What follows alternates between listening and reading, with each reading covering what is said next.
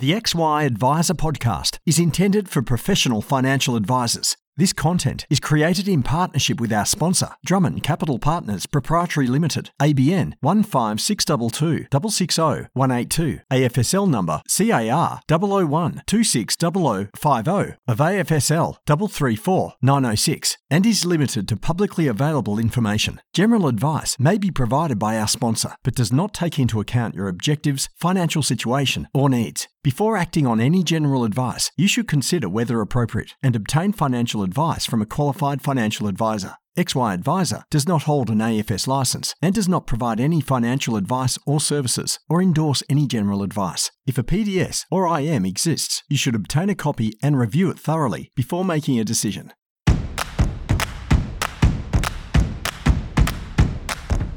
Welcome to the XY Advisor podcast, a global community of financial advisors sharing and learning with one another to drive the positive evolution of financial advice.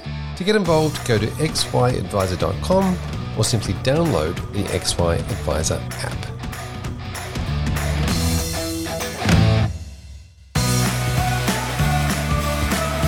Drummond Capital is an independent, institutional-grade investment manager passionate about supporting businesses with the implementation of managed accounts. While the growth in the sector has been significant, many businesses are not reaping the benefits. Understanding the journey and partnering with a truly independent business who is focused on achieving success for the advice practice is critical. Partnership is at the heart of what Drummond does, from investment management to client servicing and communications to business strategy support.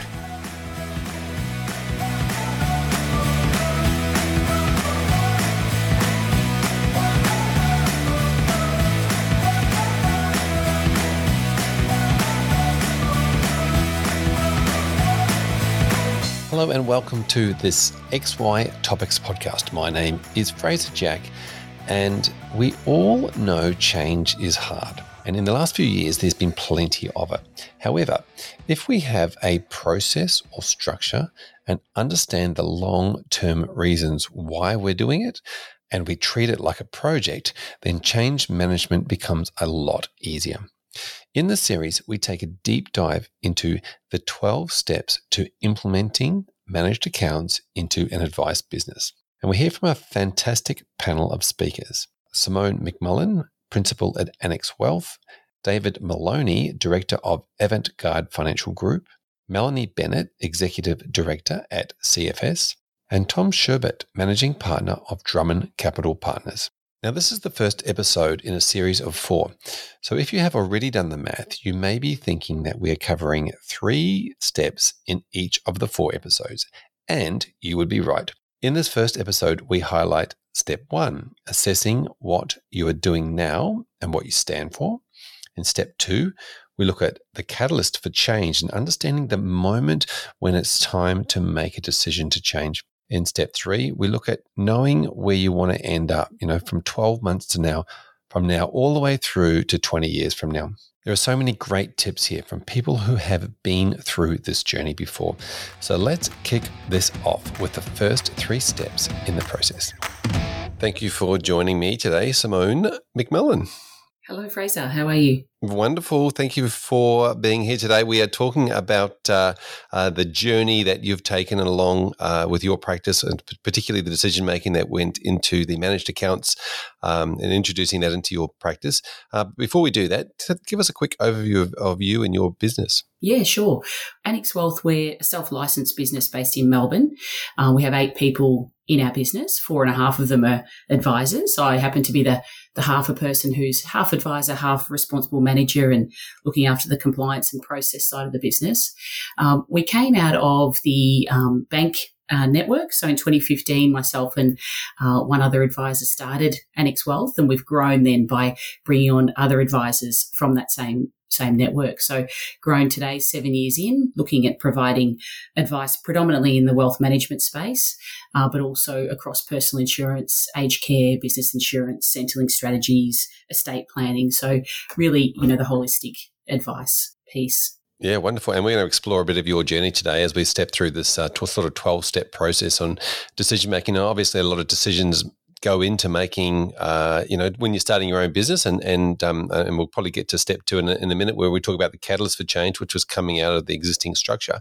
But I guess as you started your business, and we go through that conversation of, looking forward and looking at what sort of a value proposition, I'm assuming that you and your business partner got together and then worked out what it was, what you wanted to do, who you wanted to serve, and how you wanted to serve them. Yes, definitely. For us, it was definitely being able to focus on ongoing advice.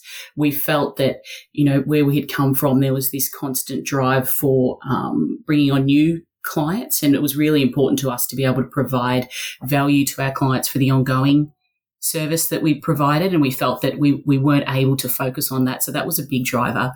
In terms of the investment piece, it was really important to us. We started the business in 2015 using a managed account as our investment service, and that was really important to us. So where we were previously working, advisors were building their own investment portfolios, and we saw that as quite a flaw in terms of advisor efficiencies in the ability to grow a business within a business. So, you sort of hit a number of clients that you can service and that you can't grow from there.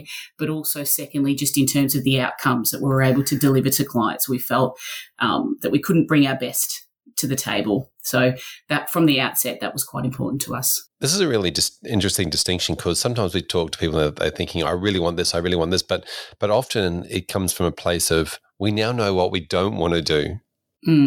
Definitely.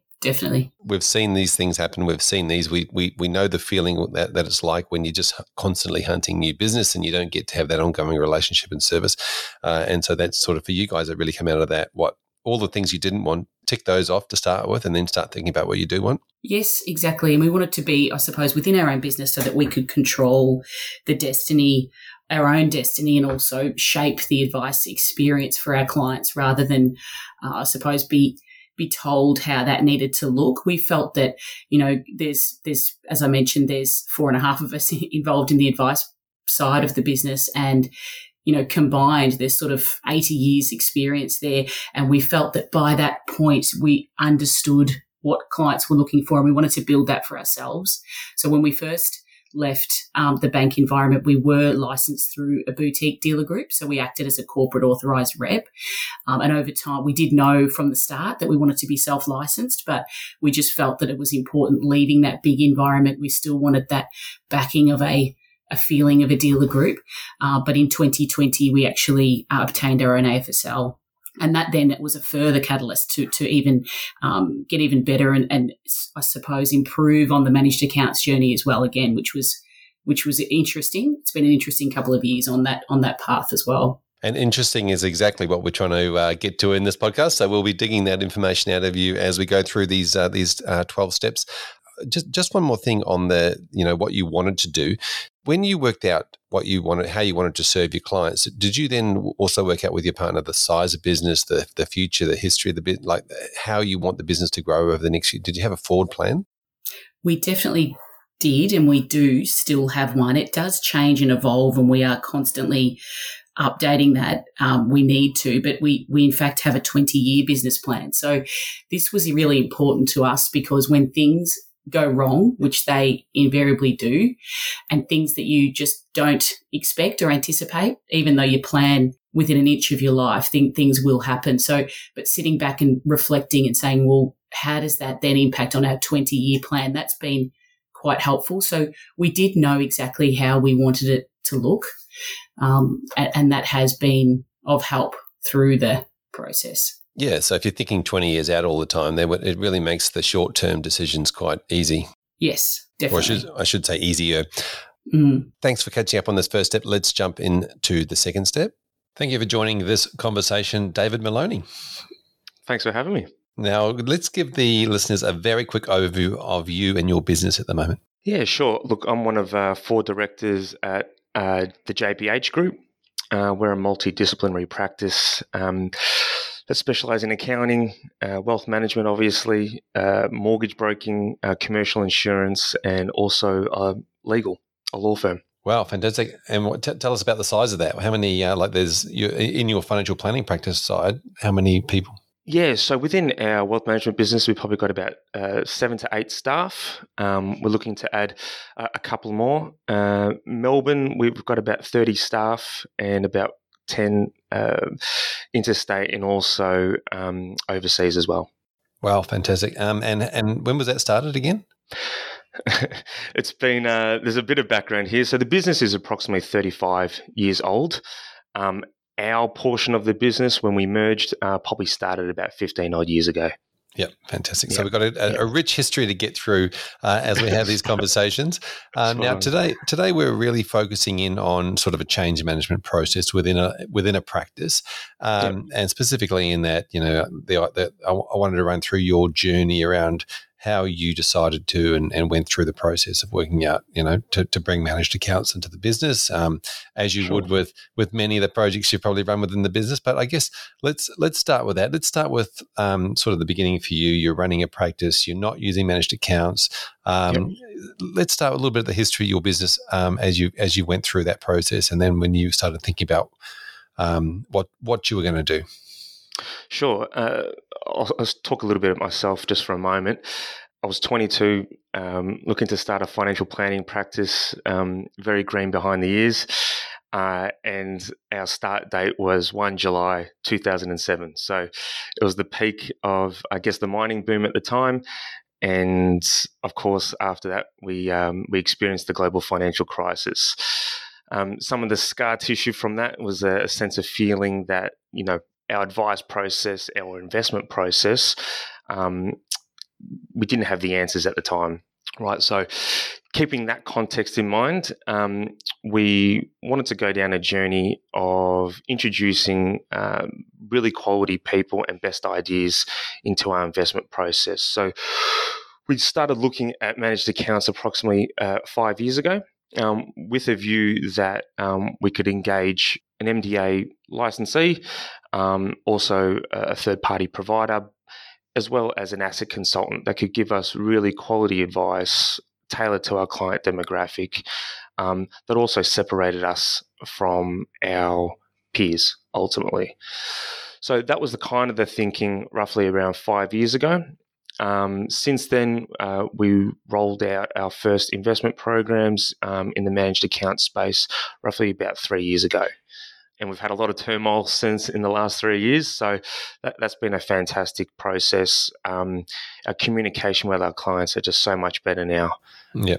So that's a bit of the history there. Yeah. So we'll jump into the story without getting too far ahead of ourselves. So just quickly on that decision that as you're making it, was there anything that you had to have in place? You mentioned it sort of took a couple of years before when you started the journey, before it actually rolled out. Take me back to that very beginning. What was some of the values that you wanted to align with when it came to the reason why you decided to do that? Yeah, sure. I mean, there's a few things to unpack there, but at the time, 5 years ago, we didn't know who the players were. We didn't quite understand how they worked and who the key or what the key inputs were in that whole process. So there was a bit of a journey there, a bit of understanding, a big fact-finding mission. We did create some collateral around this. We called it the Portfolio Project. It was really where we went on this mission to really understand how can we manage money better. So that started approximately 5 years ago, and even to this day, we're still learning things, but we feel like we've got a really strong grasp of everything. In terms of who we decided to partner with, we were trying to find someone that were not to include some kind of nepotism, but someone that was similar to us, right? In the sense that they were business owners, they were tied to what they were doing. They were accountable to us. So we really wanted that accountability piece. In the past, we have used things like, master trusts and multi-managers, and you get given what you're given, and there's no real accountability there. So what we wanted to do is flip that responsibility chain and say, look, you're responsible to us and our clients as custodians of our clients' wealth. And we wanted to ensure that there wasn't this high turnover of staff with our third-party providers. Thank you for joining me, Melanie Bennett. Thank you for having me.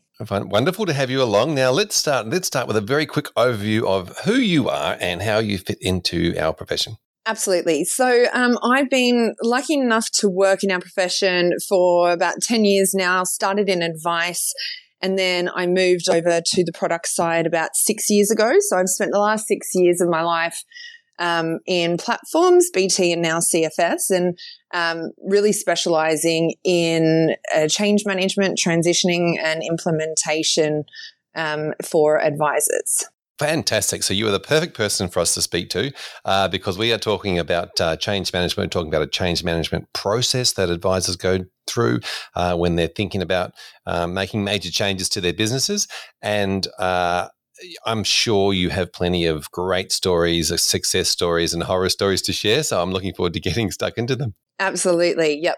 Got a few on both sides. Fantastic. No names, of course. So let's dive straight into this concept of a change management process, because at the beginning of any sort of major shift in the business, people sort of put projects together, they work out what they want to do. But I guess it starts with that concept of initially just a small seed of an idea of, is this or could this be or something? And what are your thoughts around how people start a major change process? Is it generally just around somebody said something or an idea or, Yeah, it's interesting. I found there's often a couple of different types of firms. Some firms are consistently looking for or consistently scanning the market for what's now available to them, as technology and things advance, what's now available to me that used to only be an Insto level or high net wealth level? What can I tap into? So that's definitely one cohort of advisors that kind of get to this space. Another cohort that I think is, nothing's kind of broken. Everything's going okay. However, they're aware of it. They've heard good stories. They've heard something. There's some other type of catalyst to change. And while nothing specifically broken or there's no immediate urgency, they're starting to look at it. Then there is the cohort where there is an immediate urgency. So you're kind of talking about, that quadrant where we're talking at important and urgent, important but not urgent. So people come from these different quadrants depending on what's happening in their practice. That's a really good way of it. That's a really interesting way of looking at it, isn't it? Important and urgent. And that's not just an interesting way of looking at it from a practice. That's an interesting way of looking when advisors think of their clients as well. Yes. Yeah. Exactly. And I think we all know how busy everyone is, the compliance burden. No one's got time, right? But if you're constantly working on the fires, as we know, then we're never in that quadrant and never moving the dial. Yeah, I was really interested in what you said around the style of an advice practice. Those that are constantly looking for improvement and always looking versus those that are like, don't mess with it. It's not broken. Don't try and fix it. Yeah, absolutely. And I think there's some really innovative advisors. I've met some practices and I'm just completely blown away, and I think it's from their mindset in some way, and they're just removing the, bias in their own minds about how hard some things are to do. Just removing it, just being curious, a little bit open-minded, and then they start tackling and adopting new tech and new ways of doing things, and they end up with really incredibly effective and efficient businesses. Yeah, exactly right. Now, I just wanted to dive into the step one because we're talking about sort of the concept of that initial mindset, which is exactly what you just brought up, and then thinking about, from a values point of view, like what's the process going to be? Do I want this? Is it something I want? How long is it going to take? I guess there's a lot of sort of questions that go through somebody's mind when they're thinking about making a major change. Yeah, absolutely. And I think one of the things I'd say in this is just be really truthful with yourself around this, right? Because a change management process is most effective when you're actually addressing the real obstacles, the real risks. So if you're not being clear, what am I actually trying to achieve here? Am I doing this from the back foot where I've got to quickly get to something to uplift revenue, to sell, whatever it is? Just be honest about what it is. Think about what you're trying to achieve here. Yeah, and it could well be possible that the real obstacles are the advisors themselves. Yes, and often, and that's okay. I'm an obstacle in a lot of things in my life, and that's okay. But we just, once we get there, then we can overcome it. Yeah, exactly right. Excellent. Mel, thanks so much for catching up on this first step. I'm looking forward to diving in the following steps with you when we get to them. Great. Thank you. Thanks for joining us, Tom. We are talking about the 12-step change management process that, not just for managed accounts, but that all advisors go through when they're looking at making major changes within their businesses. Firstly, thank you. Welcome to the conversation. Would you like to give the listeners a quick overview of yourself? Thanks, Fraser. Yes, I'm the co-founder and managing partner of Drummond Capital Partners. We're a boutique investment management business focused solely on the managed account sector and providing, asset allocation and holistic portfolio solutions to advice businesses. Prior to that, I was a partner, head of research and advisor within a large private wealth practice. So got experience crossing the advice spectrum as well. Fantastic. And of course, the whole profession has been through a lot of change lately. This is we're going through a change management process, but give us a bit of an overview of some of the change that you've seen going on within the whole profession. Absolutely. I mean, it's been a period of profound change. The bank's exiting advice, and advisors are either leaving altogether or moving to sort of smaller licensees or becoming independent. But either way, it's not enough for advisors now just to provide advice. They also need to be business owners. And that's a skill that doesn't come naturally to all. There's many decisions to make on that journey. What's your operating model, staff, technology, advice proposition, and of course, investment solutions. If I reflect on our own business journey, when we started in 2017, one of the observations we made was that most of the asset consulting, services in market were bottom-up fund research driven. And we believe advisors should get away from selling funds and refocus on total portfolio objectives.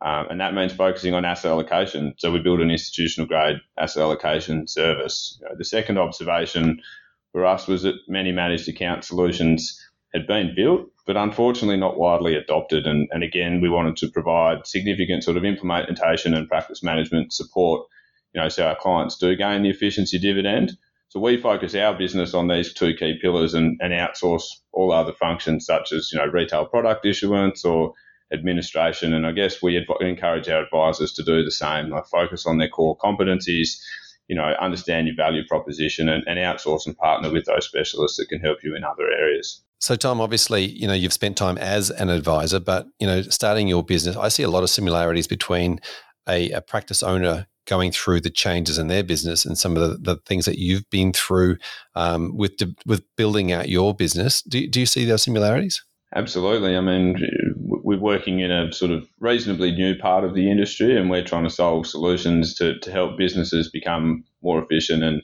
really, in this age of specialisation, we've focused ourselves on a competency that we have that we enjoy doing, and that our clients, seek to gain our insights from. And so we're an investment management business. All of our activities are focused around that, in the same way that our advisor clients are focusing on being, the best technical advisors, providing that service and client engagement piece. And so, specialisation and partnership are really important. Now, Tom, you mentioned confusing and confronting, and it absolutely is, I guess, a huge area where advisors could be overwhelmed with decision making.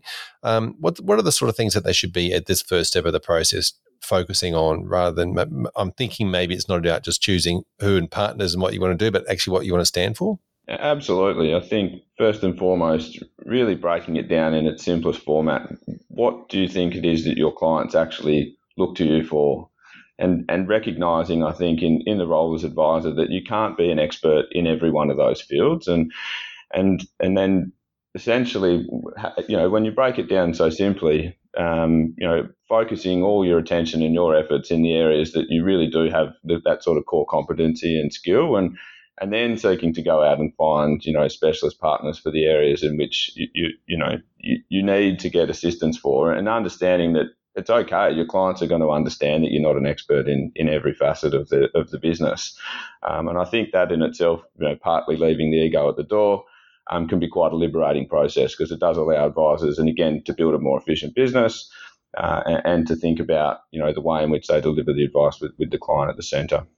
Yep. Now, this is leaning into this concept can be quite confronting for advisors, because if they've done this before in the past and they've hung their hat on their expertise in this space, sometimes it can be a little bit of surrendering that and saying to their clients or their existing clients that whilst they used to do this in the past, they are now maybe not the best person to do that in the future. Yes, in some ways, I think absolutely that's the case. And again, it's coming back to ultimately the advisor-client relationship is one of enormous trust, and in the end, the clients just want you to be the source of truth and the source of information. And even if you are not ultimately responsible for producing that. In our case, all of the investment related, communication, content and ideas.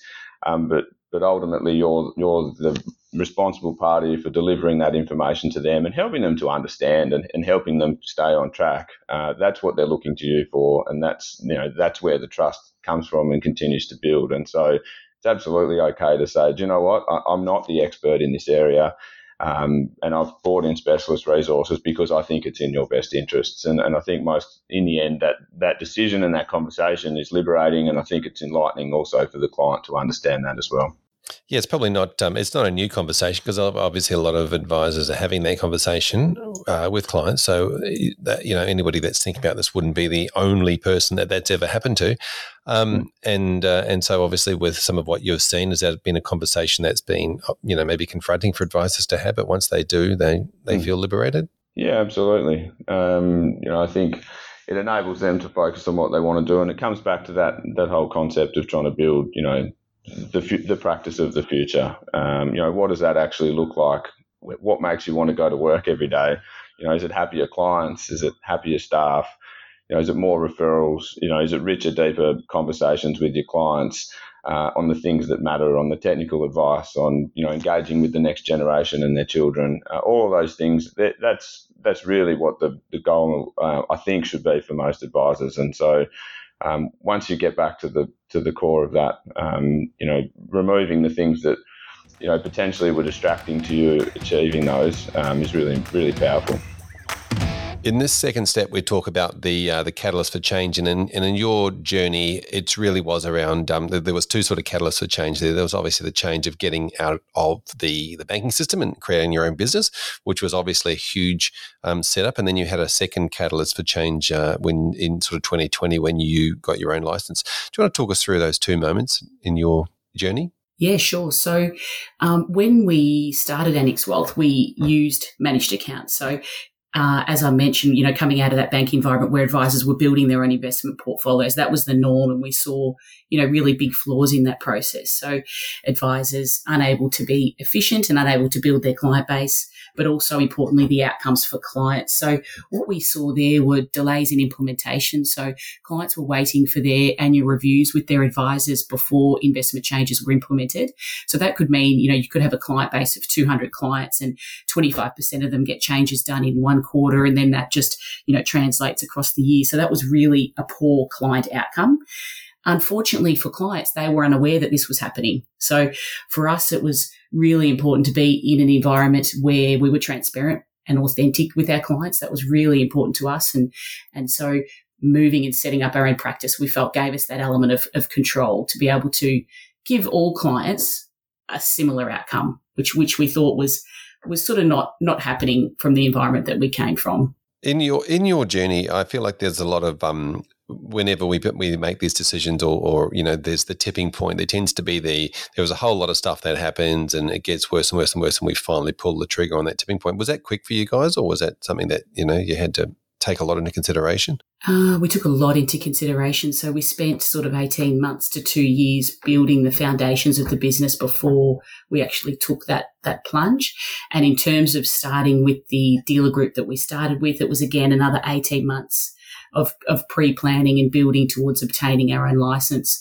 The pitfalls, so what we thought we had in terms of the managed account solution that we moved to, the setup was that the dealer group actually operated the managed account and they also acted as the portfolio manager. So during our experience with that, and also at the same time, I think we need to keep in mind that the industry is changing and evolving as we go as well. So a lot has happened since 2015. It continues to happen. But we just saw on the horizon playing out the fact that clients were looking for separation of product versus dealer group versus investment manager. And that we felt that was important to clients and was going to become even more important, as well as being of great importance to regulators. So we decided that in stepping away and starting our own AFSL, it was really important to us to then take the learnings from our 1.0 of managed accounts and really improve on that in the second phase and say, okay, we now would like to look at separating the managed account operator from the portfolio manager, from the advice provider. So in doing that, Fraser, to answer your question, your point was, yes, it did take a long time to uncover that and to go through that process of discovery around how do we actually make this happen. Yep, fantastic. And was some of that conversations around, obviously there's different parts of that conversation. How much of that was around the concept of, this business efficiency, around, valuations, those sorts of things, thinking about this from a business point of view, not just from the, how do we look after our clients the best we can point of view? Look, from an efficiency perspective, we really felt that if we didn't continue along this managed account path, there was always going to be a ceiling at which the business could grow. So it was for us, it was about how do we move that? How do we get advisors doing what we believe they're good at, which is being the strategic advisor, uncovering the client's goals, working with the client, keeping the client accountable? How do we get them focused on that instead of focused on building portfolios, which we don't believe is their expertise? So, by doing that, you're then allowing the advisor to grow in terms of how many clients they can service. So it had a couple of facets to it. The end outcome is that we believe that the business has a higher valuation because of that. But that was more so an outcome rather than our main driver. Welcome back, Dave. We are talking about the catalyst for change in a lot of this decision-making process. Let's go back to your story. Tell us what in your practice, what was sort of one of those main reasons for you actually deciding that this is what we're going to do and pulling the trigger? Yeah, so look, it was probably client-driven, to be frank. And also, coincidentally, the Royal Commission was going on at the same time, and we did really want to take that opportunity to get something that could set us up for the next, 20 years, really, as a business. Our client demographic, quite loosely, tends to be pharmacy practices, barristers, medical professionals, people that tend to be self-employed and traditionally have been outsourcers of their finances. So there was a real yearning within our demographic and client base to have something of quality, right? And something that we could say, as custodians of, your wealth, we have a real control and oversight of that for them.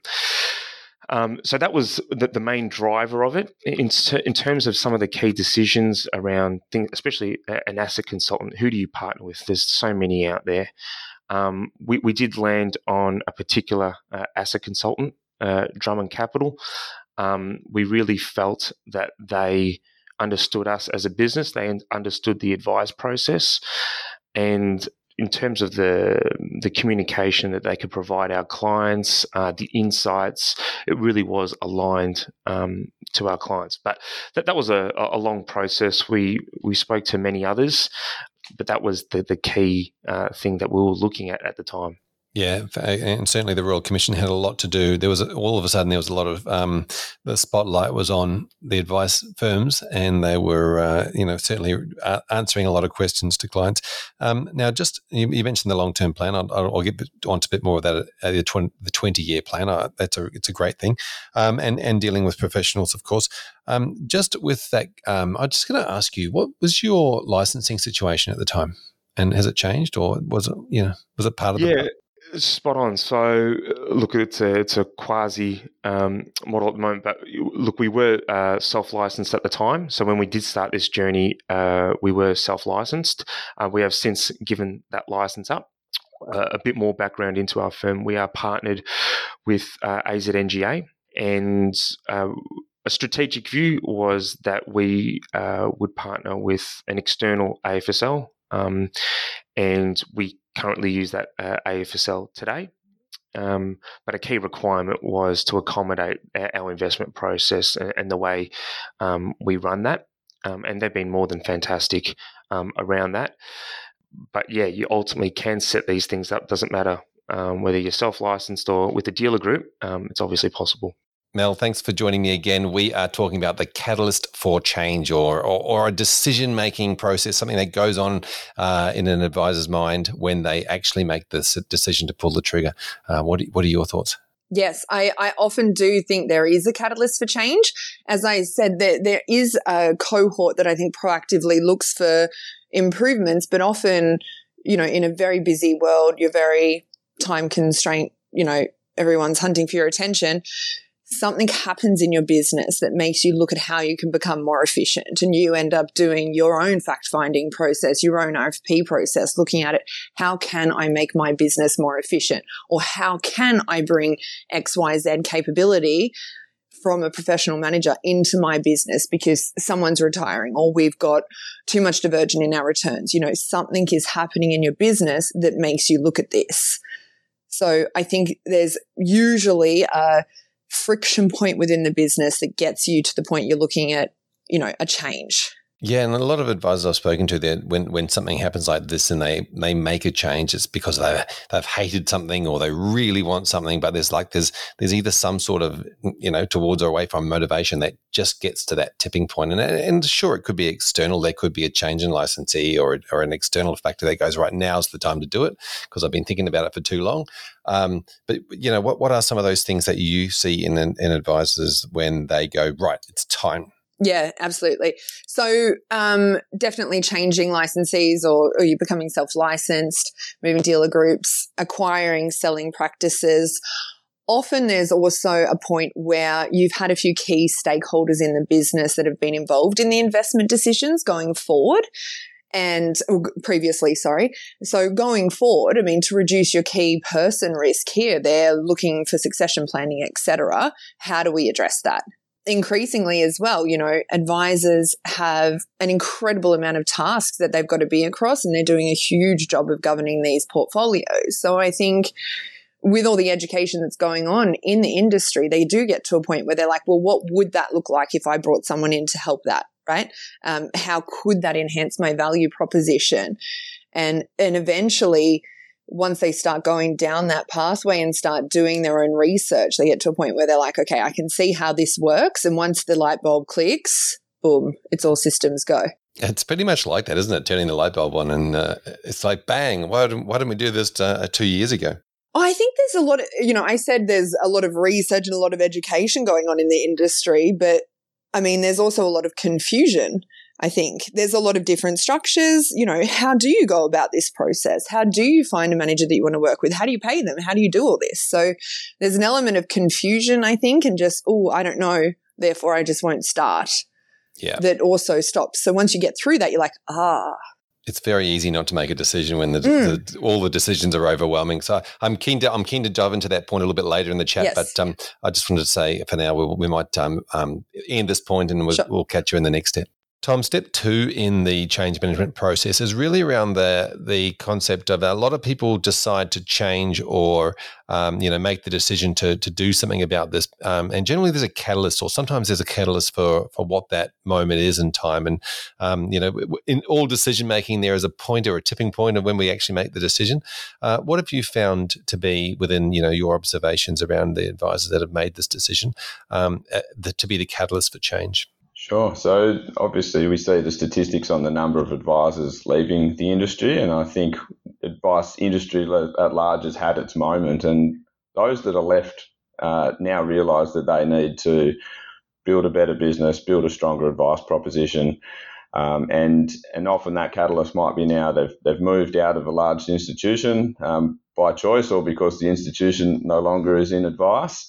And they've either set up, under a dealer group or they've set up their own license. And so they now, with that business owner hat on, realise that they need to work out the way to, efficiently and effectively and equitably deliver, strong advice solutions to their clients. And I think those that have stayed, they've been put under enormous scrutiny. The new, FASEA and standards and code of ethics, really make the advisors rethink the way in which they're delivering advice. And product is getting harder, investments are getting harder, and the need to gain that business efficiency that in order to give them time essentially to focus on the clients and giving stronger advice, is really important. Yep.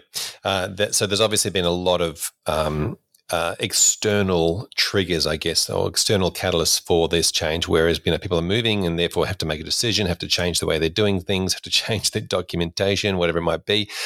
But for some advisors that are remaining or haven't changed that sort of stuff, should they be also looking at this and thinking, well, do I actually need a catalyst to change, or am I ready to just make a decision? I think if you've made the decision to stay now, you're thinking still with having gone through 5 years of pain and change.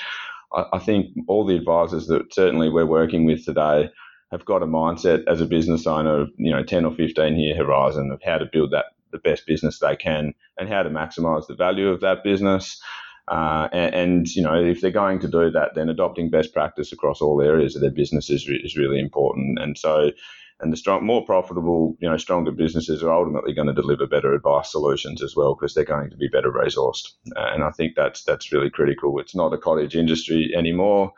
Scale was too much in the institutions, but it's not. You also need to generate some scale within a business in order to deliver, best practice as well. Yep. Now you mentioned maximising valuations there, of course, and if you've got a profitable practice, then obviously they're worth more. So I guess if people, you've probably seen this, where people are preparing to leave the profession, then they could also be doing this to maximise the value of their business. Absolutely. Yeah, I think in the end, a more efficient business should have higher margin, but also having centralised and efficient business model, whether that's through managed accounts. We've seen evidence in other markets. So Australia is really reasonably early in its adoption profile for managed accounts. And we've seen, the UK had their Royal Commission about 5 years prior to us. The US has been on, a similar trajectory really since 2004. And so they're a more mature stage of this process. And we're seeing valuations on businesses that have gone down the efficiency path or gone down a similar path around managed accounts, being valued at much higher multiples than the traditional wealth businesses that they've left behind. And so I think in the end, back to that sort of those that have realised they're staying for now and are committed to the industry, either to maximise the value of the sale of their business or to grow their business into the future, know that they need to adopt best practice now or be left behind as the rest of the industry does so. Thanks, Simone. So step 3 of the process, we're looking at really the conversation around understanding what you want this business to look like in the long term. Now, you mentioned you have a 20-year plan. Talk us through that and how, what your long-term prospects of the business is in your 20-year plan. Yes, sure. So we have 4 equity owners in our business, and 2 of them, we have a 10-year age gap. So 2 of us are in our late 40s to pushing 50, and the other 2 are 10 years behind. So our business plan looks at having a retirement or an exit runway for everybody in that business. So we've built in providing older partners a pathway to exit as the business grows and evolves, and younger partners and new people coming into the business the ability to take on equity. So that was quite important to us from the start in terms of having an ability to realise some of your equity along the way, as well as attracting and enticing new advisors and new people into the business.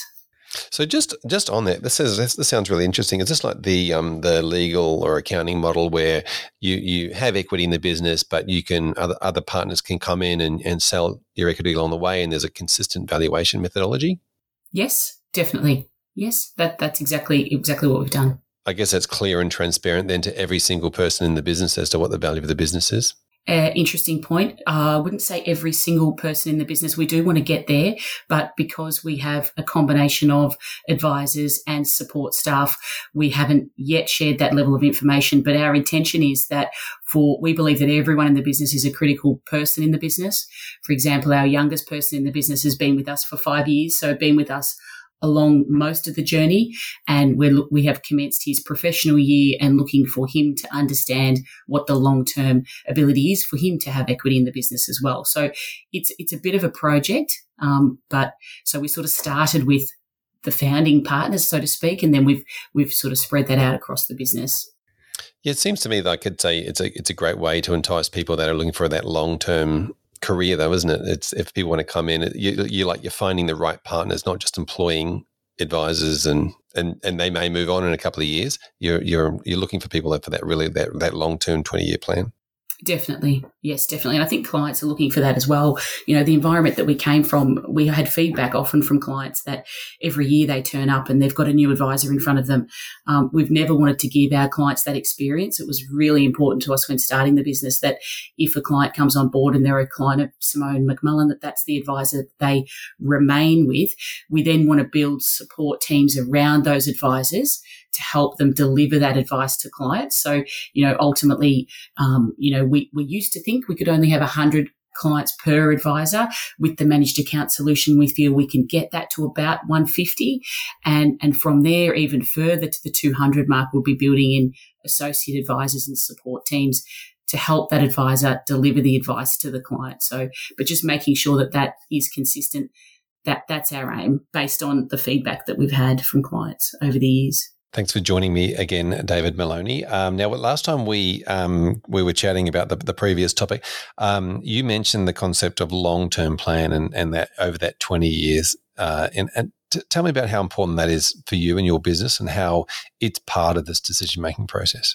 Yeah, I mean, if you look at our management, we're relatively young probably when you compare us to typical firms.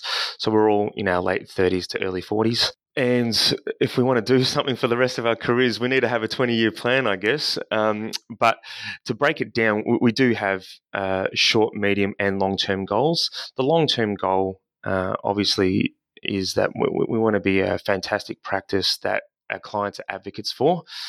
How that looks exactly, we're still unsure. It's a bit like the early explorers. You know something's out there, but you not until you do it do you kind of get a better, clearer idea of what you're trying to achieve. In terms of the short to medium term goals, we are looking to acquire quality businesses that we can integrate into our practice. We're fortunate that we're talking to several at the moment. And we hope that we can successfully execute those, not only to initially merge them, but integrate them as seamlessly as possible. That's where managed accounts are really important to us because it really does provide that back end support, and we can better integrate practices into our business. Yep. Now, I want to just quickly go through again that decision-making process we talked about. There was the catalysts around there, but I want to talk about the longevity or having that 20-year plan and how that can provide clarity around the decisions that are made today. Obviously, if you're just thinking short term, there's lots of, you get into the weeds, but when you start going that 20 years, you go, okay, well, that's the direction we want to head in. Yeah, exactly. So some decision making we're making is not for short-term profit. We're making some long-term investments, and that's centered around technology, efficiencies, better client experience, as well as partnering with the right third parties. Sometimes you only get one crack at these because unwinding them can be extremely costly and distracting. So if we do a lot of that groundwork up front, spend the right level of capital, we believe it will save us a lot of money down the track. And that also includes partnering with good quality people. If we've got the right infrastructure and we get good quality people into our business, they're more likely to hang around as well. Yeah. And you and I have previously spoken around the concept of each part of your business having a something, like a something that sets itself out from the crowd or stands out from the crowd. Spot on. So we look to have an edge in every business line and something that kind of distinguishes us from our peers and competitors. So as a clear example, in our mortgage space or lending space, we do have favourable policy that we can obtain with some lenders. And that's something that we can articulate quite clearly to our client demographic, and it's something that they really appreciate. We often get clients off the back of that and then into other areas of service. We also wanted something, and the key to that success was actually clients became advocates for our business. We wanted something like that within our wealth management business where clients could really see the benefit without us really having to prompt them, and they become advocates of that service. Fantastic. Thanks, Dave. I really want to ask you a few more questions about articulating that clearly, which is really important, but I'll do that in the next section where we jump in and start talking about the investment philosophy. Yeah, great. Mel, thank you so much for joining us again. We are talking about step 3 in the change management process, where we start to think about, a bit of planning and where we want to be in the long term to help us make some decisions around the process. Yeah.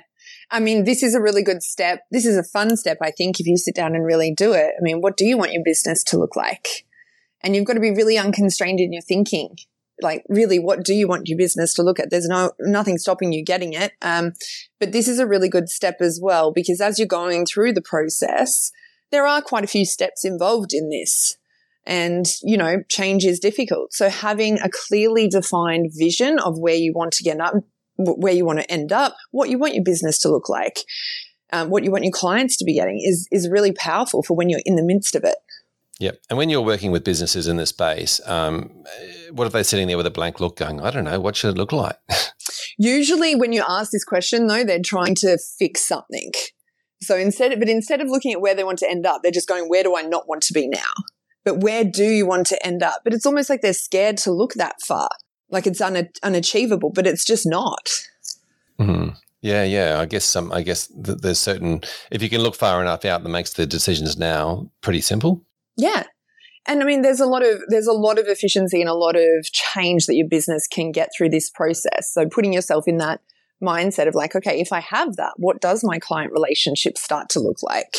What does my profit line start to look at? How are my staff interacting? Yeah, the funny thing about this is it's difficult to do, but then it's the same position that many advisors put their clients in when they start talking about what do they want their retirement to look like. That's a really good point. I hadn't thought of that. Yes, really good point. It's always easier to be on the other side of the table, I think. Yes, very true. Good point. It's always easy to be the one asking the questions and the one coming up with the answers too. Very true. But you are right, though. I think people ought to start, if it's starting with that, where don't you want to be is not a bad spot. Yeah. And I mean, process of elimination, right? It's not here. Yeah. And then sometimes you work through it and you get to the blue sky thinking. But my encouragement is just to really think about how you do want to run your business and what you do want it to look like. It might not be as out of reach as you think. Yeah. And when you do that, then I guess the next part of this process is to really think about the numbers and work out what the profitability margins are and the valuations might be, for the long term, exit plan or exit strategy for the business. And you need to have KPIs that you're tracking yourself to on this, because you need to see the wins. It's important. You need to see how your business is actually tangibly changing. If they're not measurable, how do you know you're hitting the mark here? Yep. Fantastic. Excellent. So any massive tips in this space for advisors sitting down and thinking about what they want to be when they grow up? I'd say it's a great activity to do with your staff as well. Bring them along the journey. Ask them what their pain points are.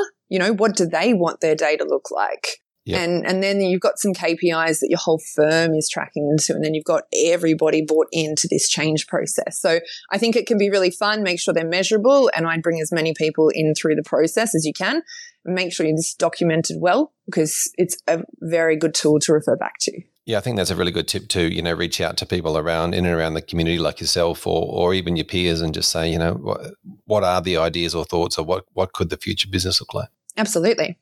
Now, Tom, in step 3, we of the change management process, we're really looking at where do businesses want to end up, and this is I love this part. It's sort of like starting with the end in mind. A great little principle of working out what could be the end game for a lot of these businesses. When you're making this decision or going through this change process, talk to us a little bit about what you've seen in advisors, what goes through advisors' minds when they're thinking about what their end game might be, and why this is such an important part.